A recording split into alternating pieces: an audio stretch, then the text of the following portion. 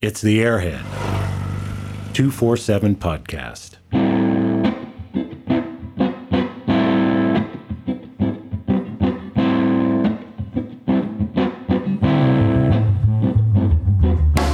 The Airhead 247 podcast, powered by Wedgetail Ignition Systems, state-of-the-art ignition for your 247 Airhead. Proudly made in Australia by motorcyclists who love their BMWs. By the BMW Motorcycle Owners of America, who invite you to ride inspired. And Boxer2Valve.com, the premium supplier for all your Airhead replacement parts. Now, let's get this thing fired up. Well, hello again, everyone. On the program this week, another Airhead travel log. This time, we're going to speak with Marcus Best and learn about his 1981 GS and his round-the-world trip. William Plam, he is off this week, but will be back with us for another Tech Talk next time. Before we dig into things, I want to say thanks to Lawrence, who wrote in via a PM on Adventure Rider. He filled in some of my missing memory chips about a breakdown and repair story I discussed with George Thomas. Lawrence wrote this. I'm going to paraphrase it a little bit. The fellow who saved your bacon in Dundalk, Darren, was a guy called Niels Peterson. And that's right. I had forgotten his last name was Peterson. Apparently, Lawrence tells me Niels was a Danish immigrant to Canada back in the mid-'80s, and that's where Lawrence made his acquaintance with him. He described Niels as the real deal, an excellent multidisciplinary tradesman. And in fact, he built a Stibe replica sidecar for somebody in Dundalk or around that area that was indistinguishable from the original. So Lawrence, thanks for writing and clearing all that up. I will say I've got some photos somewhere from that stay at Niels Peterson's place I need to dig up, and maybe I'll get those out on the internet someday. Reminder, you can drop us a line, airheads247@hotmail.com. We appreciate all the survivor bike stories that have been coming in. The next print version of this will be in the September edition of the BMW MOA Owners News.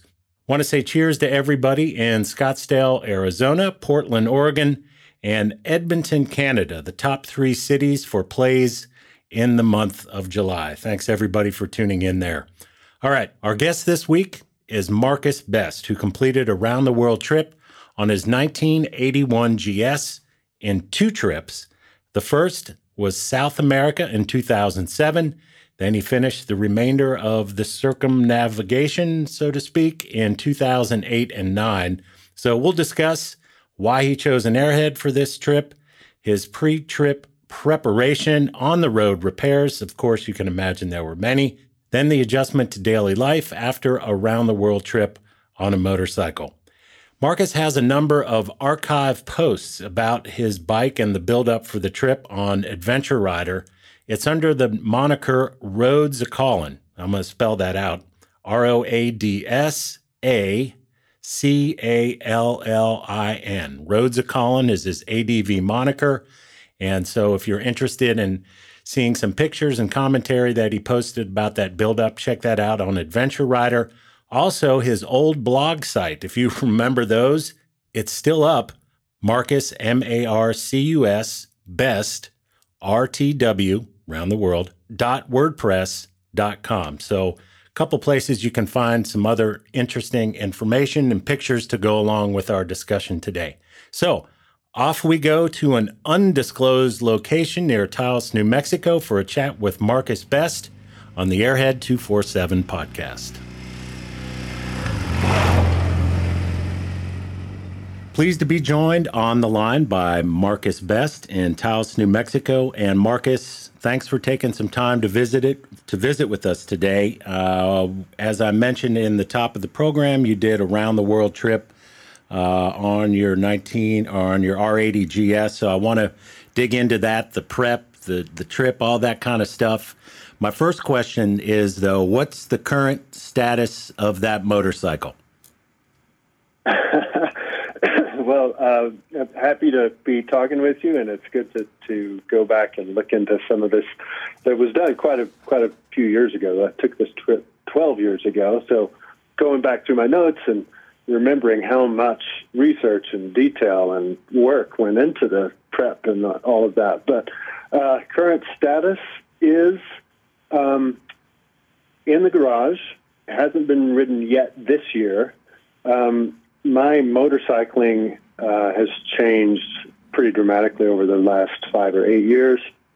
After my around the world trip, I got more into dirt biking, so I have KTM 500, a 300, and then more recently I've been riding more trials bikes. So I have a Beta 300 four-stroke trials bike that takes up most of my motorcycling time these days. So when I do take the bike out, it's either just quick trips to town or maybe a fly fishing trip up in southern Colorado. I haven't taken any long distance trips over 400 miles in the last 10 years on my GS. Marcus, I'm not surprised to hear that.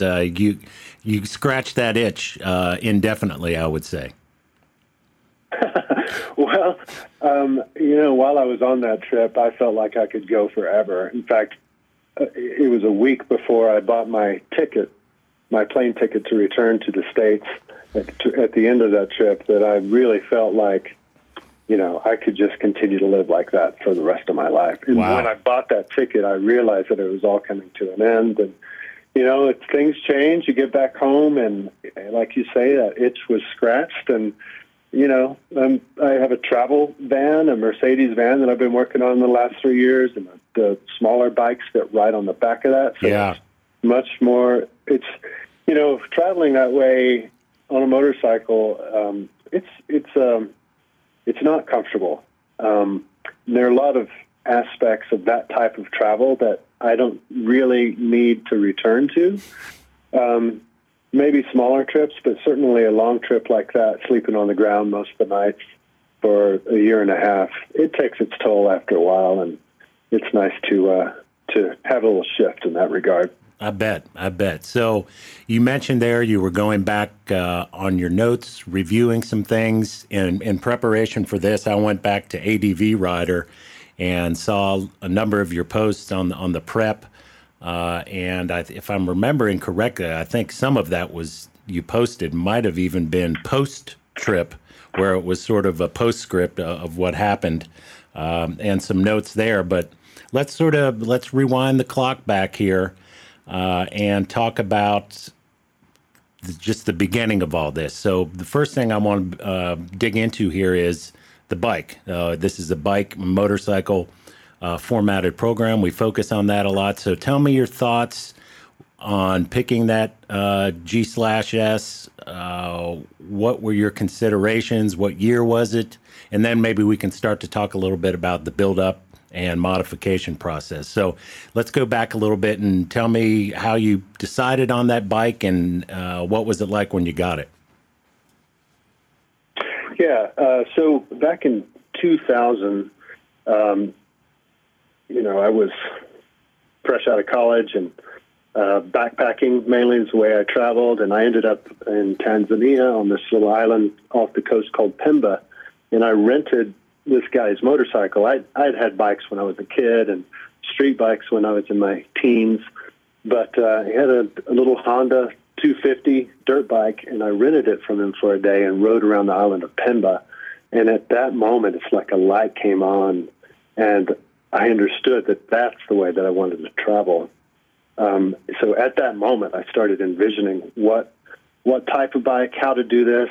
The seed was sown and the wheels started turning, and at that point I had my 75 R90S, a BMW. So having that experience with the Airhead and not a whole lot of mechanical experience, but enough that I knew that it was a simple enough machine that I could do repairs on it. It was very basic electronically. There's not a lot that can go wrong relative to the more modern machines. So, and then I started getting into, the mystique of the R80 GS. And once you go down that rabbit hole, you probably don't want to consider any other motorcycle. I did have a friend in Europe that had an Africa Twin. And of course, my friends here, a lot of them had DR650s or a KLR. And to me, the Africa Twin, I really was interested in, but they're not even available here, or weren't at that time. And the KLR and the Suzuki, they just seemed sort of like a compromise in lots of ways. And to me, the aspects of the BMW just really fit my style and what I wanted to do. I like the idea that it had the shaft drive rather than having to deal with a chain. The dependability of the motor is, that's one of the aspects that should always be considered on a trip like this. And then, just sort of the pedigree of the bike being one of the first adventure bikes and enduro bikes ever created for a purpose that was similar to what I wanted to do. That's pretty much, as soon as I went down that trail of the R80 GS, and I wasn't turning back. That's what I wanted. Yeah, that makes a lot of sense. I mean, being familiar with the 247 format, having owned the 90S, you've got a level of comfort there that I can understand that 100%. Has you read or looked at any other travels from riders who had done trips like this on a similar bike, Helge Peterson, for example, or other folks, Elspeth Beard? It wasn't until I got sort of into the culture of the Airhead travel that I was more exposed to those people. I actually heard Elspeth Beard speak in Colorado at a Horizons Unlimited event, but that was as I was planning my trip. So yes, those definitely had some influences on me. Of course, that picture of Helge Peterson with it's Peterson, right? Yes. Or is it Helgeson? With his bike in the canoe going across the Darien Gap. I mean, it's just the stuff that you dream about. So yeah, some of that was in the back of my mind as I was trying to find an R80 GS and as I was building it.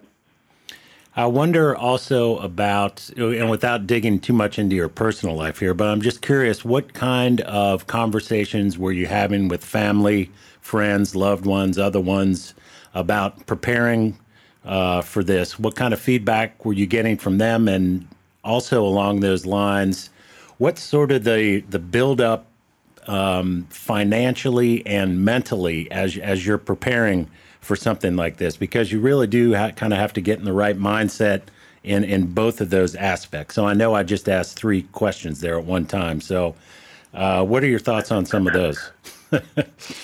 Well, so I had traveled quite a bit before, previous to these motorcycle trips. And so my family was very well aware that at any moment I could drop everything and be gone for months. Somehow they were very comfortable with that, or at least they didn't express their anxiety as much as you would imagine that a parent would when your kid goes by himself to Central Africa for 2 months. So that was sort of already in place. My job, I caretake a property in northern New Mexico. At the time, there were multiple people working in that capacity, so I was able to leave and travel for extended periods of time and have my work covered, and then be able to actually come back to the work. So it was really an ideal situation to be able to travel a lot, and that's why I did and still do have that caretaking job. It allows so much flexibility.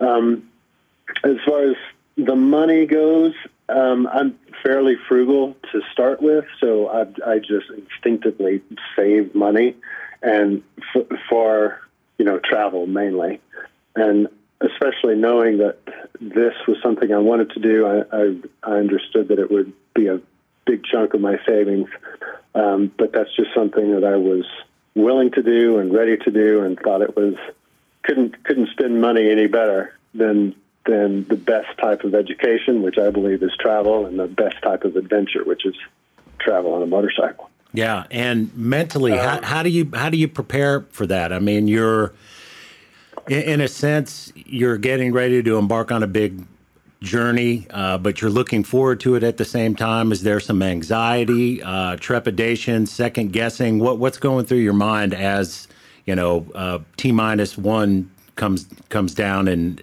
off you go? Yeah.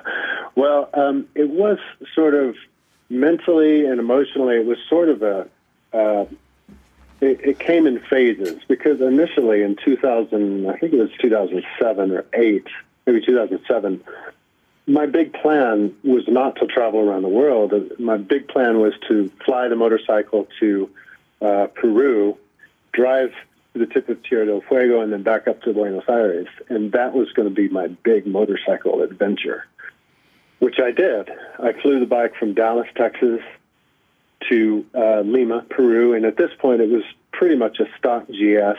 I had an Öhlings rear shock, but everything else was completely stock. And during that trip, I mean, of course, there's wrecks and trials and stress, and, it's just pure adventure when you're on your own in a foreign country on a motorcycle. It was just fantastic. So during that trip, I understood that was not my big motorcycle adventure. I could dream way bigger than that. So actually, while I was on that trip in South America, I was already imagining my trip around the world. So I guess I wasn't ready to take that step until I had taken this first step of taking a 4-month trip in South America. And that was sort of the catalyst or the springboard to be able to dream bigger and understand that not only was it something that was possible and doable, but something that I just felt like I had to do, that it was something that I would enjoy doing. It would be a massive challenge, and I just put my nose to the grindstone and did the work and did the research, and a couple of years later, there I was on my trip around the world. Let's talk about planning and research, and specifically how that manifested itself in preparing the bike. So and I know you did this trip in sort of 2 parts. Part 1, as you mentioned there, and then subsequently the later trip. But let's talk a little bit about just prepping the bike, regardless of which leg you were on here. So I made just a few notes here, some main points you mentioned that you wanted to address, and some other details and modifications that came up. And let's just start with the front end. So it sounds like on the first leg of the trip, you still had the stock GS front end, which it's a little spindly, leaves a little bit to be desired. Was there a modification then made on that for leg 2? Yes. So while I was in South America, of course, there's just so much more weight that you're dealing with. I think that really affected the performance of the front end. It just felt noodly in some situations and just not secure, sometimes not even safe in rough terrain with a lot of weight. And I tried to mitigate that by getting, I can't remember the brand, but there are a few different fork braces that you can get to stiffen up the front end of the stock GS. And that still wasn't enough. So, and by the way, my biggest concern about altering any of the geometry of that front end is how wonderfully a GS rides in, like a twisty mountain road. It's Indeed. The best feeling motorcycles I've ever been on. And also the 800 cylinder is one of the smoothest engines. So I'm not only going to increase the engine volume to 1,000 cc's, that messes up with the smoothness of the engine, and then at the same time I'm going to change the geometry of the front end, which potentially changes the feel of the bike. So because of the lack of performance with heavy weight on these rough roads, I felt like it was a trade-off that I was willing to make. I still dream about how that bike rode before I made any of these alterations, and there's a little bit of regret there, but the trade-off was the success on this larger trip. So the first thing to deal with in my mind was the front end. So I went with a complete front end rebuild. There was a guy on ADV Rider who did a run of triple clamps that were specific for this bike, specific for the 500 millimeter WP Extreme fork, which I got one off of a 98, I think it was a KTM 250SX. And at the time, I maintained the original geometry of the GS by shortening the legs.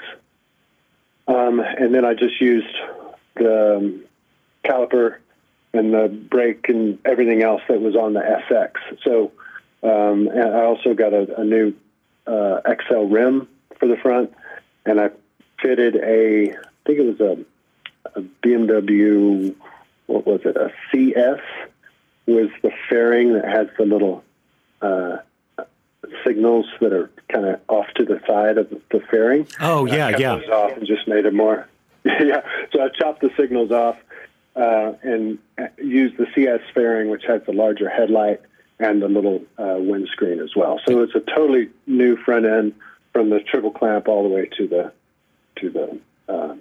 wheel. Yeah, so you're using an Excel wheel, so you still had a tubed tire, I would assume. And then, yeah, that fairing, I think I remember seeing a few pictures of that. And if I'm not mistaken, I don't recall it right now, but I'm thinking of one like you would see on the K-bike of the mid-'80s era, the K C fairing or something like that, where you say it had the turn signals integrated into the fairing, which... Yes, exactly. Yeah, okay. All right. Okay, so the front end, that makes a lot of sense, what you did, especially for a trip like that. Moving on to the engine. So you mentioned some changes there. The BMW Motorcycle Owners of America and BMW Motorrad have teamed up for a 10% rebate for MOA member purchases of original BMW apparel, accessories, and all OEM parts. In essence, if it has a BMW motorcycle part number, MOA members can earn a 10% rebate on the purchase. Those of you doing a big refresh or restoration on your 247, no doubt this can save you some cash. Or maybe you're in the market for a new riding suit or jacket, those are included as well. Every purchase made at a BMW Motorrad-based dealer in the United States, for example, Max or Bob's BMW, or online at shopbmwmotorcycles.com, qualifies for the rebate. MOA members simply submit purchase information directly to the MOA for the rebate. Rebates are managed by the MOA, and members are free to support any dealer of their choice where original BMW parts, gear, and accessories are sold. This promotion is scheduled to run through the remainder of 2023.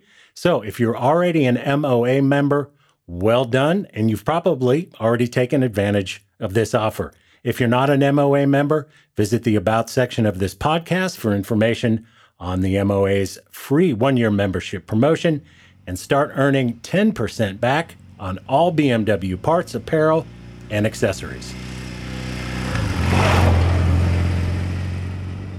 Now, back to our chat with Marcus Best. Moving on to the engine. So you mentioned some changes there. Yeah, I just felt like it needed more power, just the amount of weight and being able to pass vehicles. And I sacrificed the smoothness of the 800 and just bolted on pistons and cylinders from 1,000, from I think it was a 92 R100 GS. Interesting. So this was sort of pre-Cyberrock kit days. You just went old school and just found the jugs and pistons and put them on. Yeah, exactly. I kept the heads the same, and I stayed with the same carburetors and just did a quick and easy, inexpensive bolt-on, and it worked great. It worked really well until I did drive a Cyberrock in Europe and understood how much better it could be if I had gone that way. Yeah. Okay, moving on then, the dash. So you made some changes there, obviously. Yeah, when I was on that trip in South America, I had a wreck that pretty much smashed the panel and the headlight fairing of my GS. So I basically just made an aluminum plate that went inside of that CS fairing, and then added some LED lights for signal lights and such, and some switches. And I eliminated the ignition, so there's just a hidden switch within the fairing. So yeah, that was totally redone. And was that which caused some problems later on? Well, I was just going to ask you. So tell me about that. Well, so you probably know there's a 3-watt bulb, a charging light bulb. Yes. That is integral for the charging system. And I had tried to, with the LED lights, I tried to replicate that resistance in that 3-watt bulb to not interfere with the charging system, and I thought I had it worked out. But then as I was in Mongolia, all the vibration, those tiny, tiny little connections began to fail. And, being on the side of the road with a cigarette lighter and a tip of a soldering gun to try to heat that up and redo all these connections and try to get the charging system to work reliably, it just didn't work. So that's one of the things that I thought it was a great idea to have these cute little LED lights, but unless it's been tested and tried over rough roads, and unless everything is in really good shape and solid, I wouldn't recommend altering that. I got you. So among other things. Yeah, you say you just stay with the standard bulb setup. That's something you would have kept stock. Yeah, if my fairing hadn't been smashed to bits, I would have kept that in the first place. Yeah, I understand. Yeah. Frame. And also, yeah, go ahead. I just wanted to say I did a huge number of alterations to this bike before and during and after my trip. But I met a guy in South Africa named Billy Gibson and his partner, Patricia Cotton, and he had been, at that time, this was 12 years ago, he'd been on the road for, I think, 5 years on an R80 GS, just like mine, except his is completely stock. He had the O-Ling shock in the rear, but everything else was completely stock. And he has been driving that thing ever since. So we're talking about 15 years on the road, hundreds and hundreds of thousands of miles without any trouble. I mean, he's a mechanic, so he's able to maintain the thing, but he has a totally different riding style. He takes it easy. He just, I'm a little more aggressive, and if I see, a potholed road, rather than going 20 to get through it, I'm going to go 65 to get through it. And I'm going to break spokes, and things are going to fall apart, and the frames are going to crack. But the same type of trip can be done with an almost completely stock R80 GS without trouble, just depending on your riding style. And there are all kinds of ways to do this. I did it one way. He does it another way. But yeah, that's just my 2 cents about that. No, that's a great point and a great data point, I think, as well, that a stock bike is certainly capable of doing that. As you mentioned, the riding style makes a big difference, obviously, there. But I think that tells you in its stock form, the bike was certainly capable, but you have to take its limitations into consideration, as this fella did. So along those lines, you're mentioning your riding style. I understand what you're saying. I mean, you see a bad road, let's just get through this quickly, get on to the next section. That seemed to be your style, where contrastingly, Billy, who you mentioned, would just sort of put it in first gear and take his time and meander around the potholes. That riding style you had obviously affected the frame, but was one of the probably issues you had with some of those rough roads. So I guess we want to talk about here, did you do frame modifications only on the second leg of the trip? So the first leg, probably, was the bike still unmodified in that department? Yes. Yes, still unmodified. And the only thing I did in preparation for the second leg of the trip was to reinforce the subframe on the exhaust side, because the exhaust itself is what supports that. I think it's the right side of the frame. Oh, sorry, left side of the frame. So I added some support there, and also sort of gusseted some of the subframe attachment points. Okay, yeah. Just because that's where most of the weight that typically, in the stock bike, you're not going to have an extra 150 pounds hanging from the subframe. So I did reinforce that. But then as the trip went on, I can just talk about the frame if you want. Yeah, please. Trip. So everything held together pretty well until I was in Ethiopia, northern Africa. There's some really, really rough roads. And not only that, I'm pretty sure I can tell you when my frame cracks. A lot of people, I would give people rides a lot, which probably wasn't very wise, especially when I was already fully weighted down. And I would do that on good roads, but at this one particular time in southern Ethiopia, this guy would not take no for an answer. He jumped on the back, just on top of my bags, and we only went about maybe 8 or 10 miles, but the road was really rough. And I'm pretty sure that is when the right next to your foot peg, above the foot peg, where the pivot point is, there's a down tube. It's probably about an inch in diameter, and that thing cracked. And I wasn't aware of it at the time, but that crack created sort of torsion within the frame that sent cracks further on through into the subframe.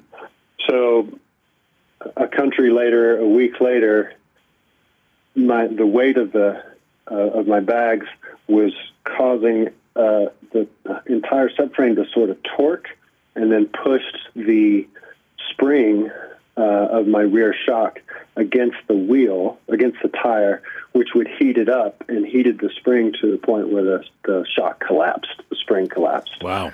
So, so I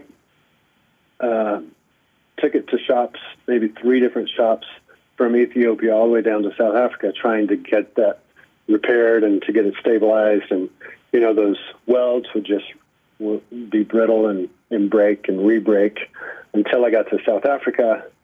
And incredibly, there's a guy named Altus Pinar who had a GS workshop, which was dedicated to the R80 GS bike. No kidding. Very specific, no kidding. And I think it was only in existence for about 3 years. It shut down about a year after I was there. Wow, so you hit the sweet spot there. Yeah, perfect. Oh man, I got so lucky. He was importing HPN frames from Germany and then building bikes in this shop in Cape Town. And at the time, he was selling one of his HPN bikes, and he was willing to sell it piecemeal or however I wanted to do it. I wanted that frame. So I stayed in Cape Town for a month, and I took everything off of my frame, which was, a piece of junk at that time, and put it onto a new HPN frame, which included, all of the supports they have in different locations on the main frame, as well as a different subframe and extended rear arm by 100 millimeters. And then at that point, I was able to extend my extreme forks to the full length and get the massive wheelbase of the HBN Adventure. Wow. I mean, that's really... That dramatically changed. Yeah, that's a huge transformation. Huge transformation. So spending a month there in Cape Town, I made all kinds of other changes to the bike. And from that point all the way into Europe, I didn't have any trouble at all. And the frame is in great shape. By the time I got to Europe, I did make some additional changes. I had the heads rebuilt there. And then in Holland, there's a guy named Matt Beekers. He does Boxer Toko, which you may be familiar with. I'm familiar with that, yes. Yeah, so I stayed with Matt for a week and, again, made lots of alterations.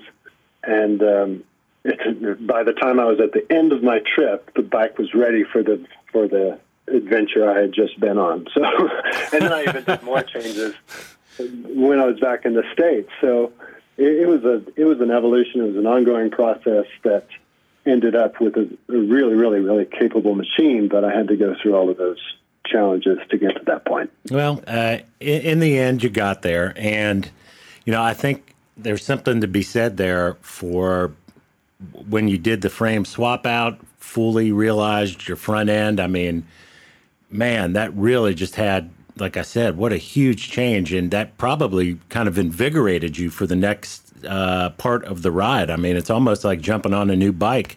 Let's go. I'm ready. Absolutely. Yeah, it really was. And the difference in the geometry, I mean, the ability for that bike with the extended swing arm and the extended forks, it was a straight line desert machine. I bet. It would just go forever in the dunes and, crossing in Chad and Mauritania or Western Sahara. That thing, it performed the way it was designed to perform. I bet. So a couple other things I want to cover here, and I don't want to sound like we're being negative Nancy's here discussing all of the failure points that you had. I mean, we're putting this in a bad light a little bit, but it's interesting just to note what are the circumstances? What do you think were the causes?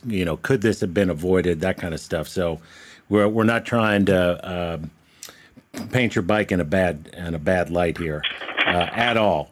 Sure.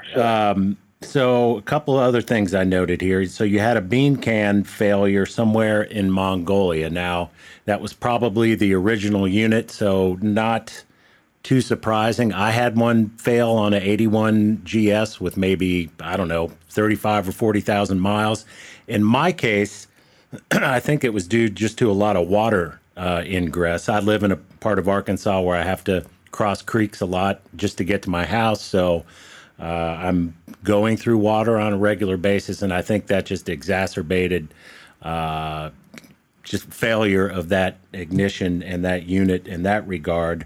You had one breakdown fail on you in Mongolia, so tell me about that experience and what did you end up doing to get it back on the road? Because all this time ago, today we've got new modern electronic ignitions. You've got a lot of different options. Back then, that wasn't necessarily the case. Right. Yeah, at the time for electronics, pretty much the only upgrades I did was the 450-watt charging system and the diode board. And I believe there was an Enduralast or some company that did do a replacement for the bean can, but it seemed at the time like it was sort of experimental. Not a lot of people had experience with it, so I just stuck with the stock bean can. Turned out to be a mistake. I think if I were to do that again, I would definitely get rid of that part. So yeah, that was a little bit discouraging when I went through the testing process to isolate that the bean can was the problem, and you open up the book and it says, "Do not attempt to open." Discard and get a new part. Yeah. Okay, I'm in the middle of Mongolia. So it takes the thing apart, and there's a little metal cup in there that spins, and there's an opening in it that creates it's basically a sensor with a magnet, and that spinning enables or, tells the signal when to, I guess it's basically a type of electronic ignition. But that little magnet that's next to the sensor by that spinning cup. And so when I opened it up, there's this tiny little magnet in the bottom of the bean can. So I basically just glued it back in a way that it avoided that cup spinning. And I think whatever the cup was spinning on was a little bit worn out, so it wasn't really secure. It had a little bit of a wobble to it. So I did what I could to keep the magnet away from that spinning part so it wouldn't get knocked off again. And, epoxy and 3 months later, and it was still working. But it happened again in Syria, knocked the magnet off. I fixed it again, and after that, I don't know what went wrong, but the entire electrical system, it's like there was a weird ghost in there that I could not figure out what was happening. So from Syria, I made it to Cairo and had a new bean can sent to me and just replaced it and tossed the bad one. Yeah. So it continued to cause odd problems electronically until I could just replace the thing. I can imagine so. I mean, it affects basically the entire running operation of the bike, for lack of another way of putting it. So I'm curious, too, you mentioned getting the part back then. This is something we really didn't discuss. Again, we're going back in time. It doesn't seem that long ago, although it may for you, but in the grand scheme of things, it wasn't too terribly long ago. But I would imagine even then, Marcus, accessibility to parts, what was available, ordering through the internet and locating, having things shipped. Did you tell me a little bit about that process and how it might be a little bit different today? I think we're probably maybe a little bit spoiled. One of the reasons so many airheads are still on the road today is because of great parts suppliers and enthusiasts like Boxer 2 Valve. William and Edward Plam at Boxer 2 Valve have years of experience with the 247 Airhead, dating back to their first repair shop and dealership in the early 1980s. Boxer 2 Valve stocks and sources only premium parts and tools, so no need to worry if you're getting a cheap pattern or shortcut part. They simply don't carry them. Boxer 2 Valve has extensively researched which parts are correct for your motorcycle. Just enter your year and model, and you'll see only the parts that fit your bike. That takes the guesswork out of the ordering process. Real-time stock information that is also available, so no need to guess what may be on back order that could delay your project. Also, if you're digging into a repair for the first time, be sure to check out Boxer 2 Valve's video repair series. These cover both twin shock and post-81 models and are great tutorials that go step by step through a variety of repairs and parts replacement procedures. The video series is a great workshop companion, one I've used many times over the years. So for all your Airhead parts needs, Boxer2Valve.com. That's the number 2, Boxer2Valve.com. Well, that was perfect timing, talking about parts and the commercial break. Now back to our chat with Marcus. Oh, yeah. It was that was one of the big logistical challenges of the trip, was to get these parts. And I would have to say that Horizons Unlimited was one of the best resources, because they have communities of riders all over the world. But if you're in any trouble, you can just tap into that very open and welcoming community. So like in Cairo, I stayed with some guys, a Finnish guy and a guy from Canada who were part of the Horizons Unlimited community, and they helped me with the shipping. I had the thing shipped to them. They had a shop where I could work. They helped me do all kinds of work on the bike. So in that case, it was those guys who helped me to get those parts. I had met a German guy when I was in Mongolia who, by the time I needed a new starter, I was in Kazakhstan and he was already back in Germany. And I just emailed him, and he was able to DHL something to my hostel where I was staying in Bishkek. But again, to be able to get a Valeo starter to replace my failing Bosch in the middle of Kazakhstan is a pretty remarkable thing. It is. I think these days it would be a little bit easier. I mean, I was using paper maps, and I didn't have a cell phone. I didn't have GPS, which I could have at the time, but I just preferred the paper map. Nowadays, I wouldn't even consider a paper map. It would all be, like everyone has an iPhone these days. Yeah, interesting. Okay, yeah, I know you brought up a couple things there I didn't even really think about. So you mentioned Horizons Unlimited, which I assume that's still a active community? I haven't really been active within it, but I assume it is. I mean, it's such a robust international thing, not only with motorcycling, but with overlanding. Right. So it's just a wonderful resource. Yeah, I remember coming across that a couple times. If I was searching for some information on a part or something for my bike, that inevitably a link would come up from their forums or their website or something. But as you mentioned, it's based on the world traveler, so to speak, and whether it's cars or motorcycles. That's probably I looked at it from time to time, but there was other stuff going on there that didn't draw me to it. So anyway, that's an interesting point in that is you were really relying on friends and people in the community to help source parts and get stuff to you rather than ordering directly from a parts supplier or something like that. Yes, I do. I do recall one time I used to order from, I think it was Bob's BMW. Yeah.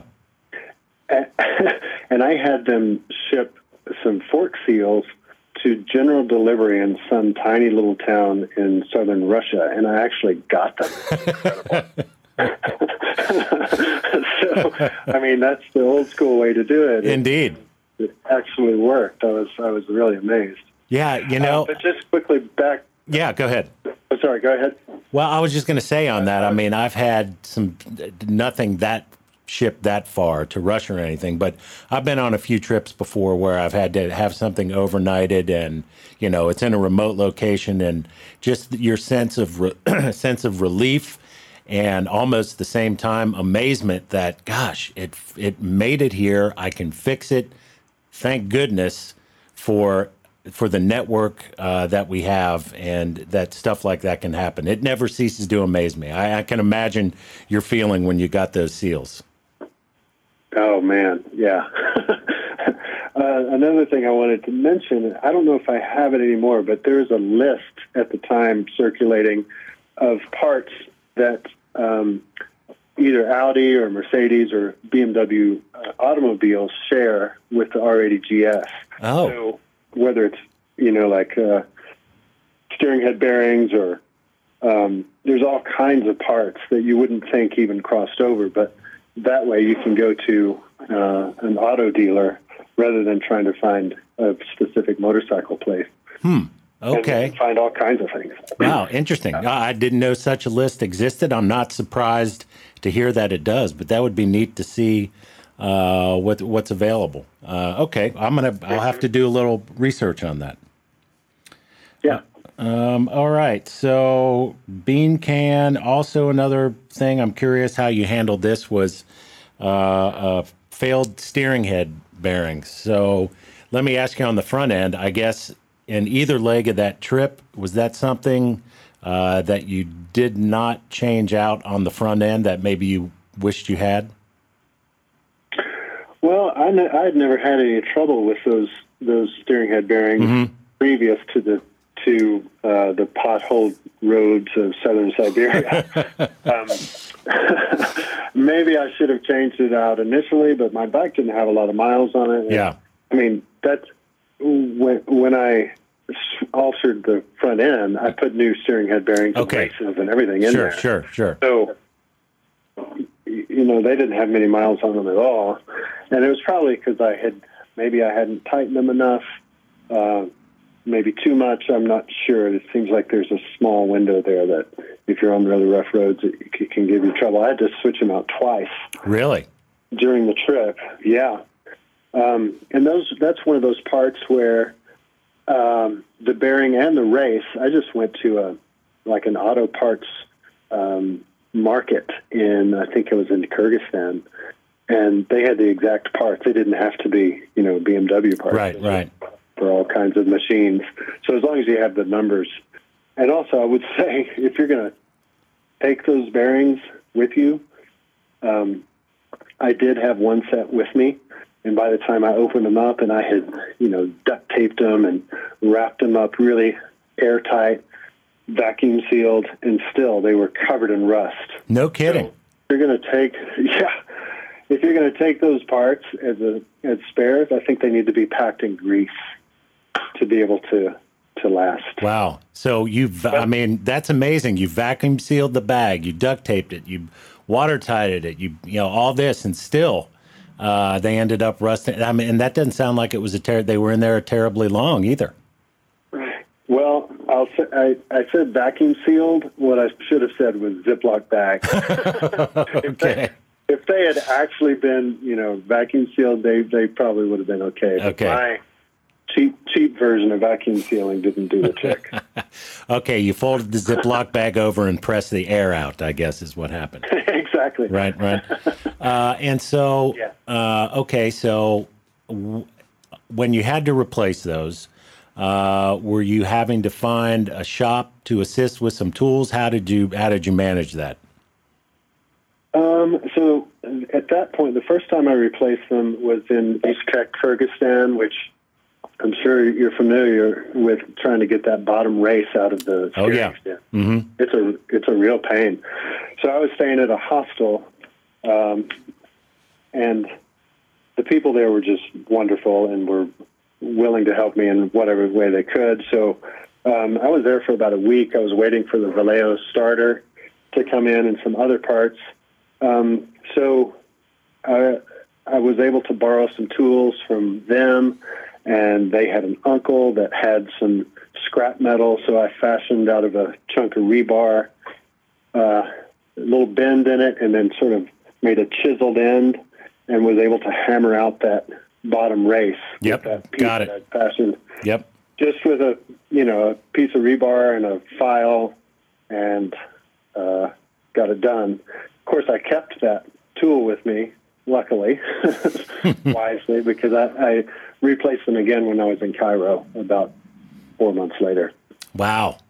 That was quick. So I would just say that there's so many times where there are ingenious and helpful people all over the world. And I think part of traveling that much and being in situations where you absolutely need help and have to seek out help, I sort of gained an understanding that no matter where you are on this planet, there are really, really sharp, capable people that are willing to help you out. And it's just a matter of asking and allowing yourself to, be in those situations and accept help from people that you never know who you're going to come across that's going to be able to do amazing things with the problem that you have. So it's just a really encouraging thing about traveling for me.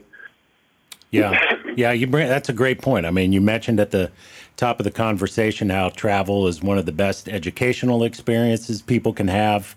I've had similar experiences where, of course, I'm not overseas, but just, long travels in the United States where folks' humanity and willing to step in. I learned at an early age.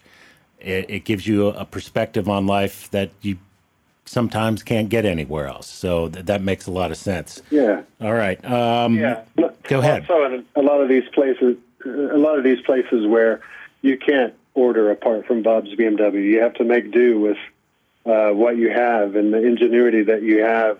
So there are entire countries of people who just get by that way. So when I have a problem, it's not a problem for them. They do this every day of their lives, just trying to, make things work without being able to buy a part out of off the internet. Yeah, they just get it done. I remember seeing somewhere in a country somewhere where instead of buying new tubes, people would just vulcanize the rubber. They'd just heat it up and repair it that way. There was no patch kit. There was no buying new tubes. That was the way it was done. You rebuilt the tube and vulcanized it. Yeah, you rewind the rotor for your your charging system. You take a tire with a hole, a tube with a hole in it, and you glue it back together and sew it back together and put it back in your tire. Yeah, that's exactly right.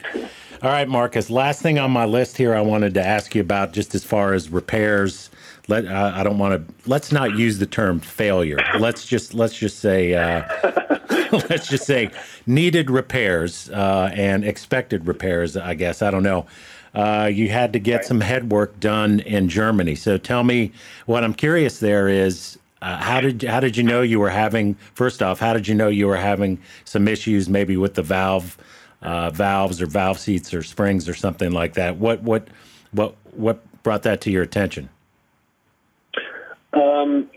Well, so what I think happened, and I'd adjusted the valves in Cape Town, and I checked them again when I was in Morocco, because there's a section of Southern Sahara from Chad, Niger, Burkina Faso, Western Mauritania, or Western Sahara, and it was unbearably hot. It was so incredibly hot, and I feel like during that time it was, maybe 2 or 3 weeks of travel in the most intense part of that heat, that the engine really suffered. Mm-hmm. I had those, the Aerostitch combat boots.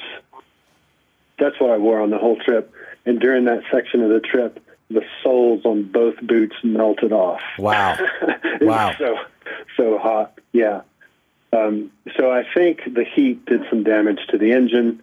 I stopped at a garage in southern Spain, and they felt like it needed to be rebuilt. So it was just the clanking and the clattering, and it was beyond anything that I'd heard from the engine before. And I was really concerned. I was afraid I was going to have a full failure. Yeah. While I was in Western Africa. Yeah. And so I took it to. I went to HPN, their little shop in southern Germany. Talked to Klaus Pepperl for a day. It was really wonderful to see. They have a little museum there, and got some advice from him.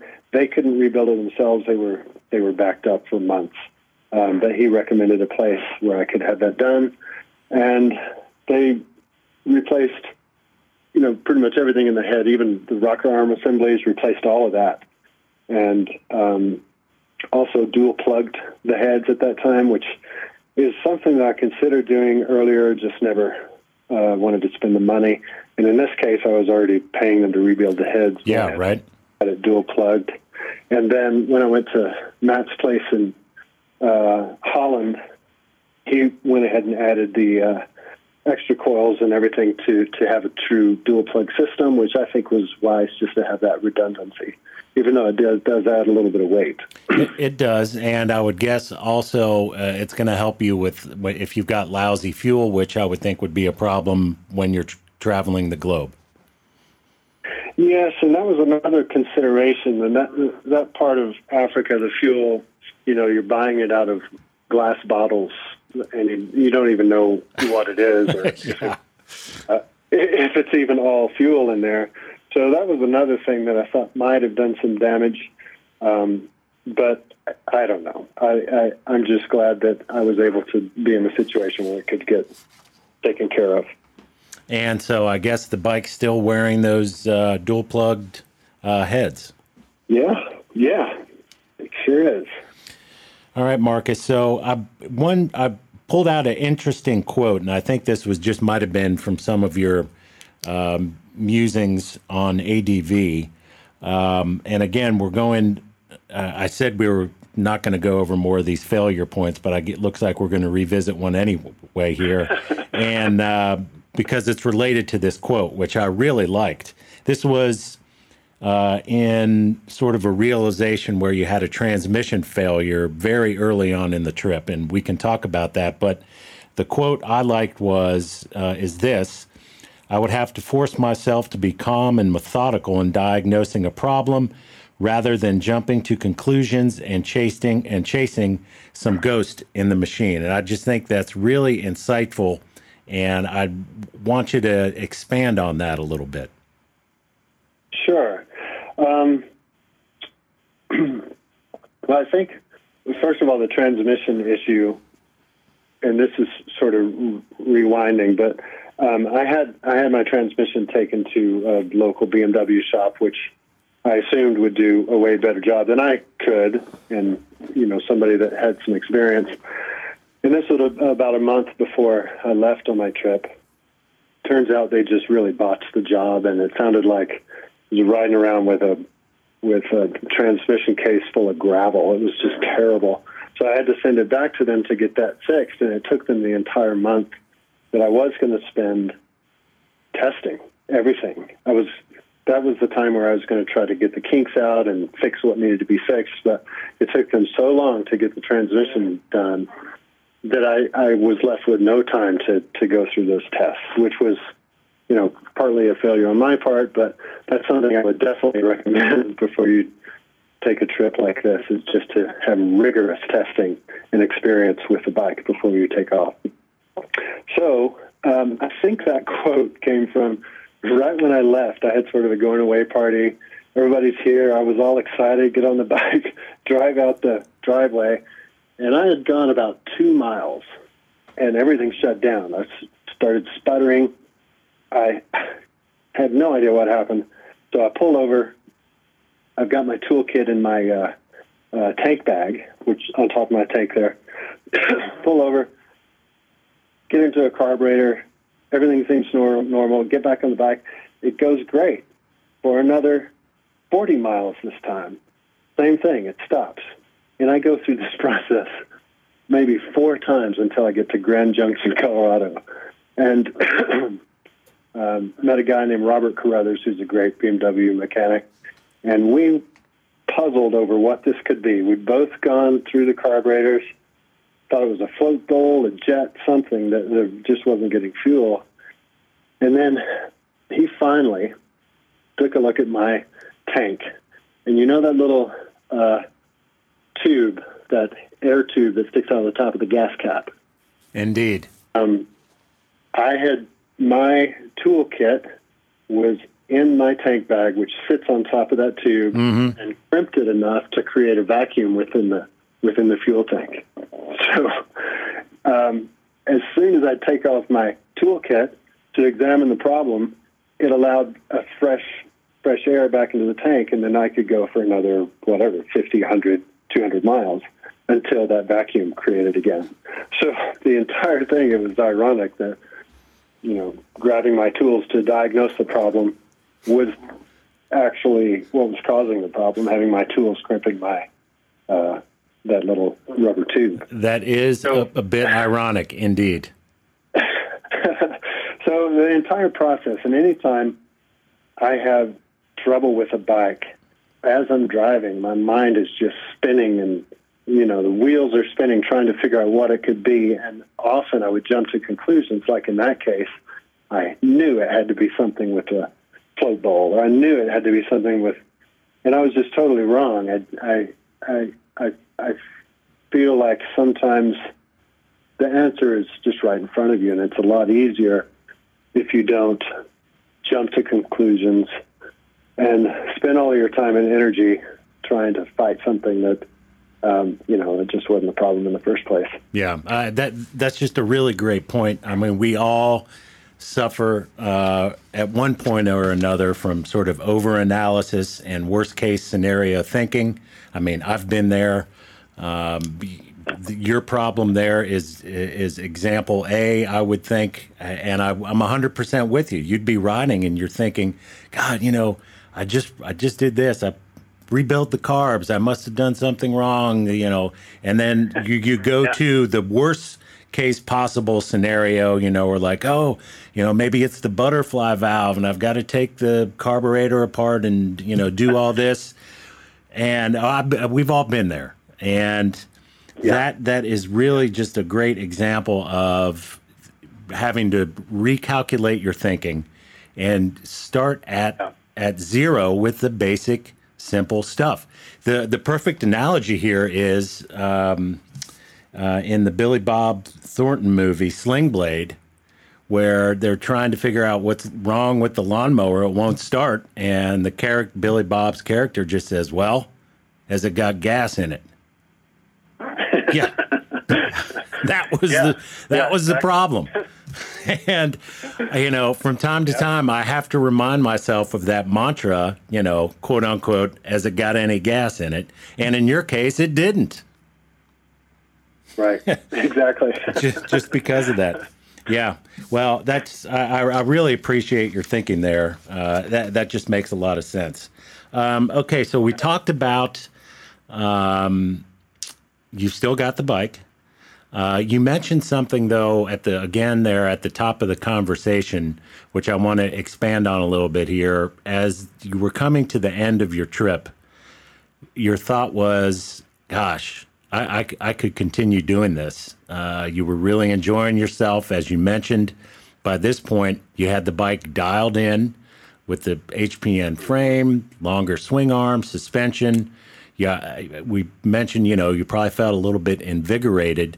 What kept you from doing that? I mean, did you actually have a thought that said, I don't have to go home, I could do this? Or did you have plans or other things? How did you rectify that in your mind? Well, I did sort of have an end date because I did need to come back to work and, make some money. It did cost a fair amount for that trip, and once you're out of money, you're out of money. Yeah, there is that, yes. Yeah, and if I had inexhaustible funds and no connections back in the States, I probably would have lived a lot longer in that fashion. But that's the other thing about going around the world. I definitely had this intention to circumnavigate the thing. And I was in Ireland about to fly my bike back to New Jersey and drive back to Taos and arrive, in the opposite direction from which I left a year and a half ago. So there was eventually that sense of completion, like that was my goal, that's where I'm headed, and that's where it's going to end. Yeah, that makes a lot of sense. Tell me about, I'm curious, you land in the States, you're sort of back on familiar confines. You start seeing all the sort of typical American things, and I'm not bemoaning this, but the McDonald's and the shopping malls and things like that. What was it like? What were your thoughts when you landed back in the States? Obviously, you're glad to be home, but I'm sure you're comparing and contrasting other places that you had been in the world, and now here you are back in the States. What kind of stuff was going through your head? Oh, yeah, it was just really pretty shocking, I guess, because in my mind for the last year and a half, going through some of those challenges and being in some of those places that are so starkly in contrast to any part of the United States, and then I remember I landed in New Jersey and I saw some of my friends and ended up in New York City for a while. And, I wore one pair of Carhartts for basically every day for a year and a half, and just dirty. And you know how it is adventure riding. You're usually a long ways from a shower and a bed. And I just felt like I'd been on this grand, life-changing experience, and I'm sitting on the subway looking around at everybody else who's going, on their commute to work and listening to music and not talking to anyone, just sort of staring at their phones or whatever. And I just felt like I was a foreigner in a foreign land, or like I'd landed on another planet. I just felt like my experience was so far removed from the day-to-day lives of 98% of the people there it was just a juxtaposition that nothing really prepares you for that. And it took a while for me to settle back down to whatever normal life was at the time. Yeah, I wanted to ask you about that. So suddenly you're back, quote unquote, working. You've got a daily routine. Was it difficult to get out of travel mode back to sort of working Marcus mode?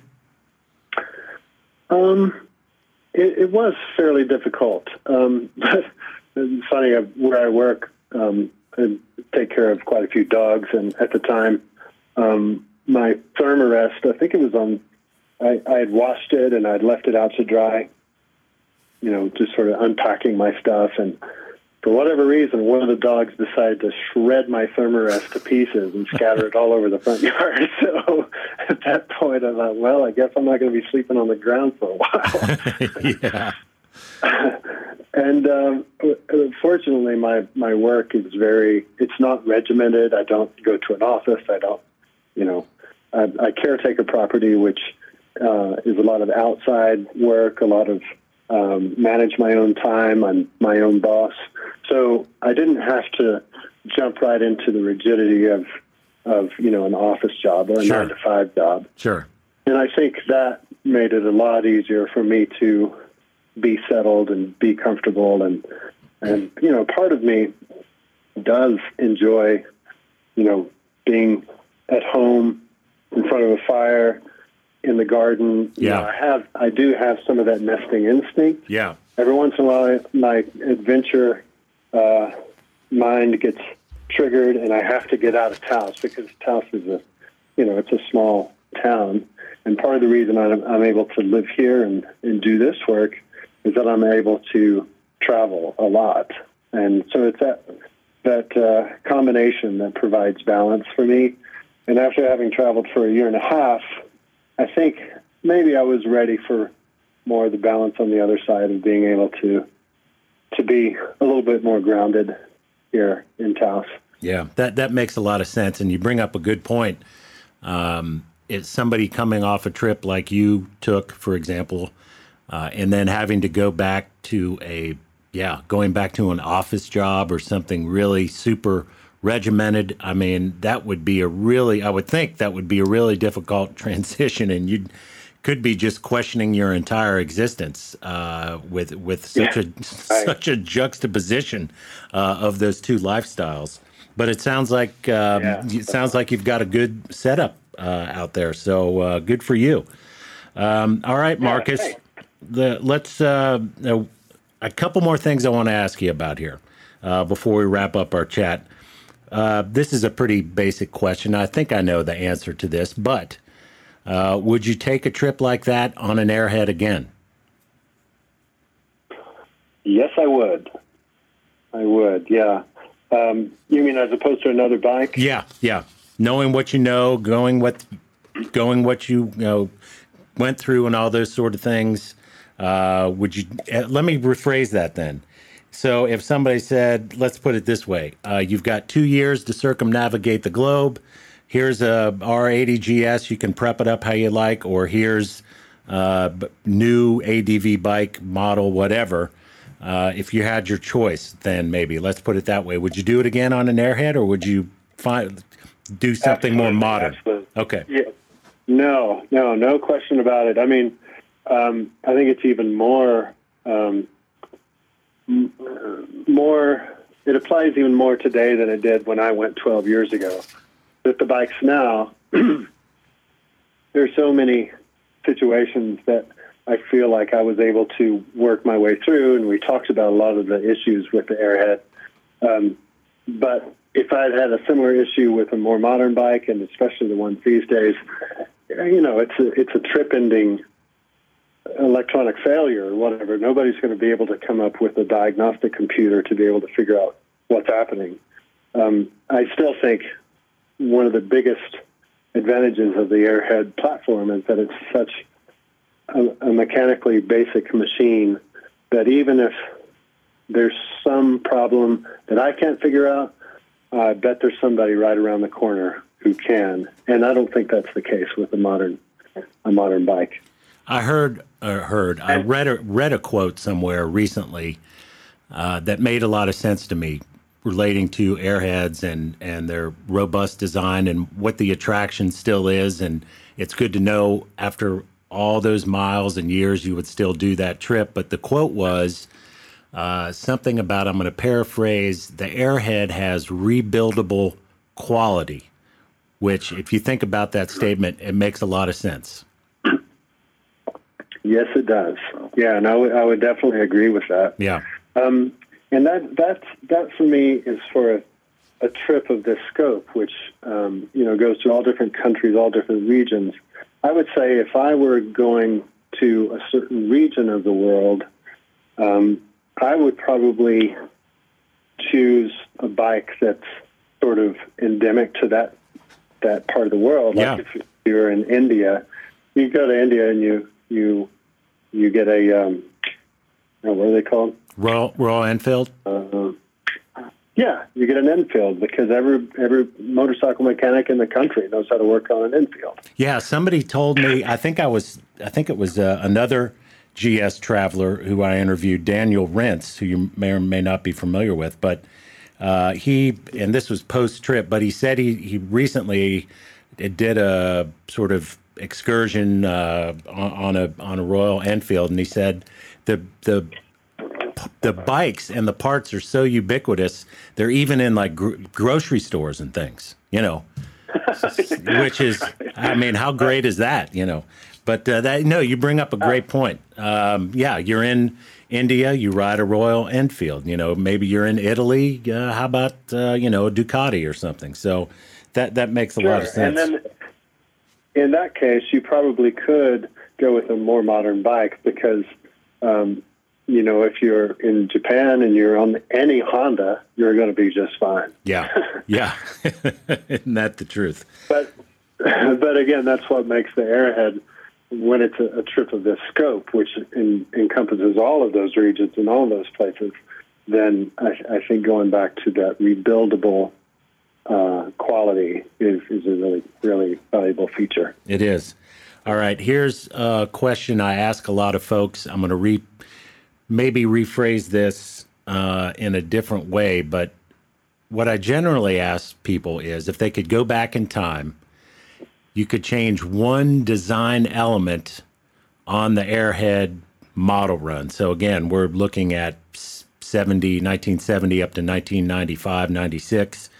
If there was one design element, you could go back and tell the engineers, I'm putting my foot down here. You are not going to build this part or design into the motorcycle. I'm going to save humanity from this problem going forward. I wonder if there's one that if you could have that opportunity that you would do.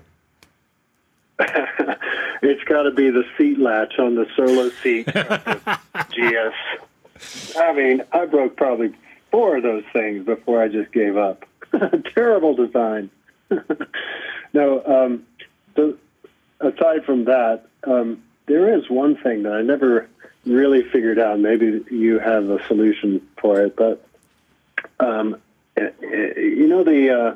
the spindle or the shaft for the rear brake that goes through the final drive. Yep. And there are those little rubber O-ring seals that are supposed to keep all of that oil from the final drive from leaking out. I have never had a combination of seals, stock or otherwise, that have kept oil from leaking out of that part of the final drive. It drives me crazy. Really? I can't tell you how many times. Yeah. So that's on your. And what year is your GS? What year model? It's an 81. Okay, yeah, mine's the same. So, no, I haven't had that problem. I would have to guess that's a casting issue. Maybe it's a casting problem. That would be my first. I even looked at.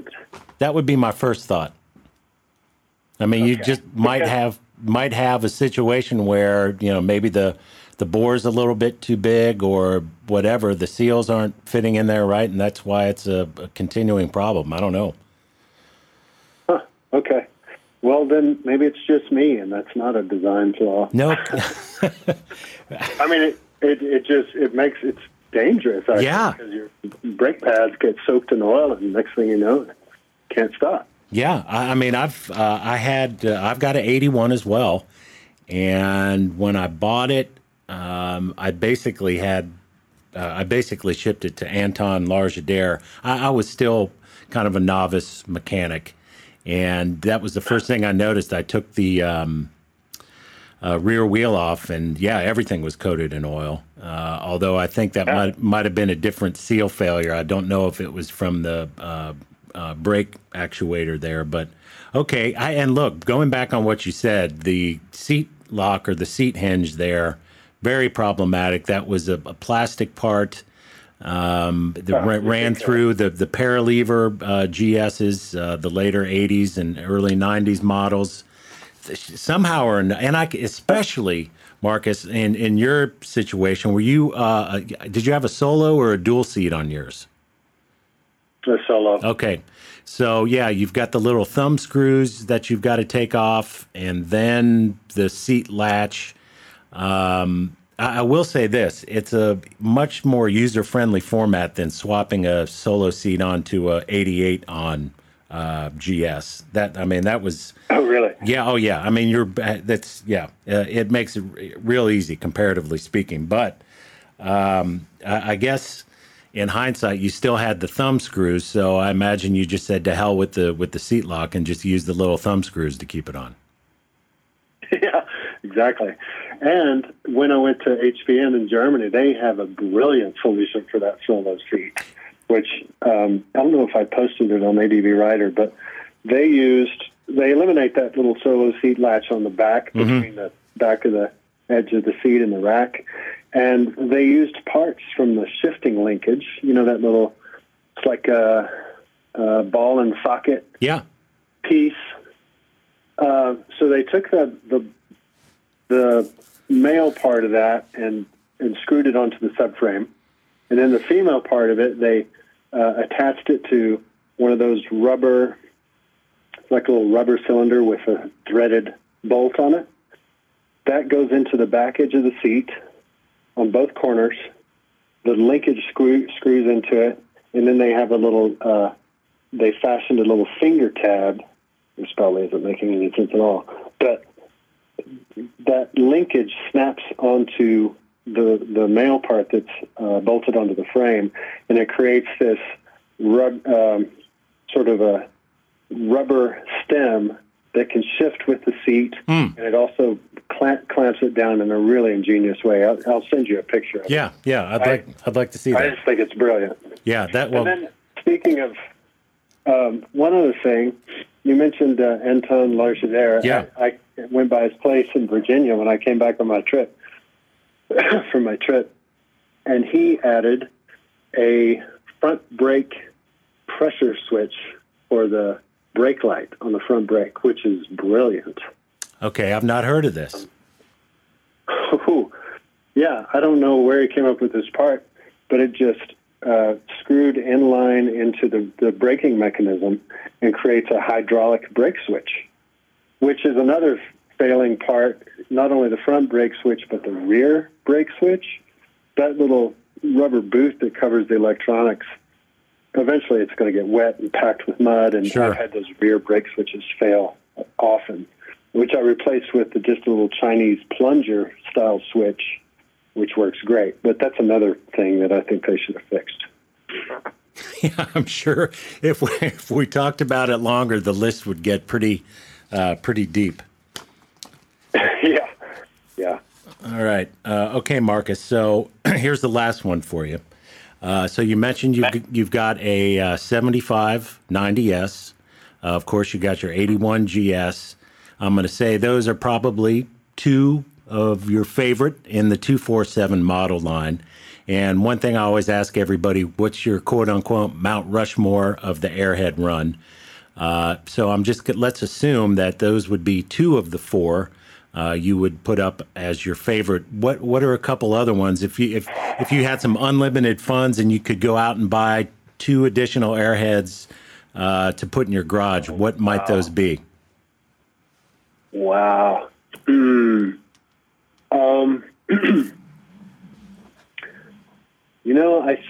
I think one of them, of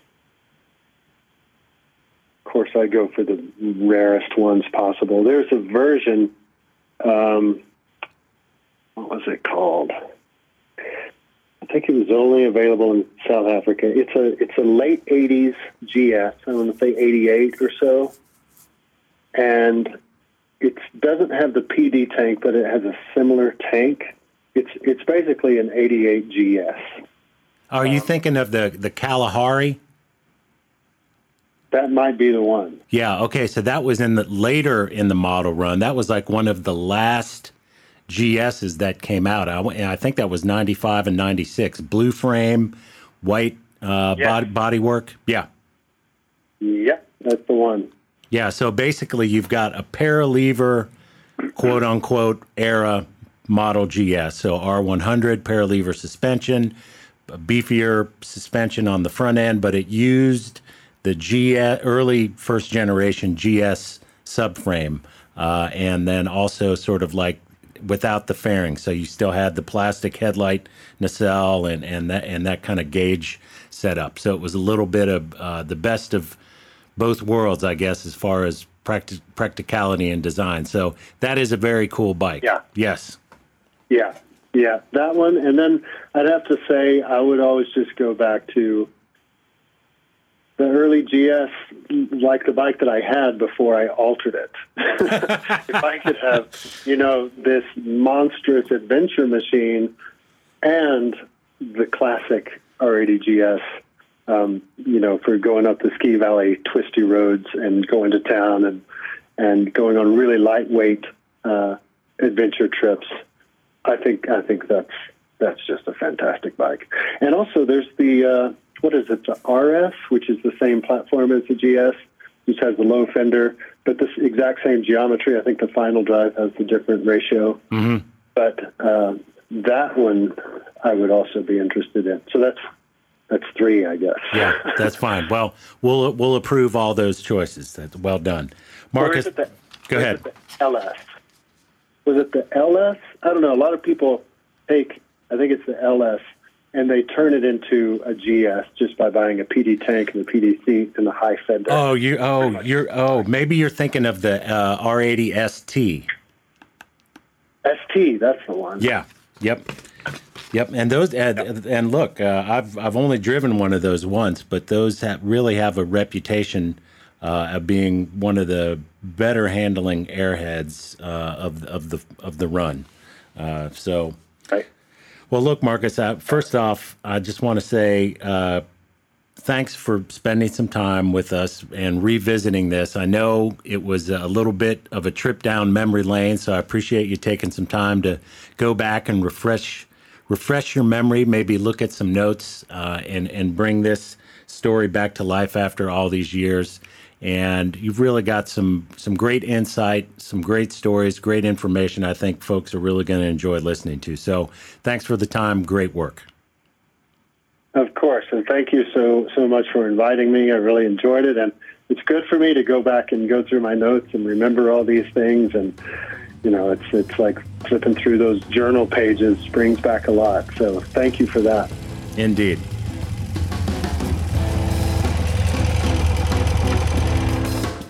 That's a wrap for this week. Great insight on many levels from Marcus. You can find archive posts about his motorcycle and trip on Adventure Rider under the username Roads A-Callin', or visit his old blog post, marcusbestrtw.wordpress.com.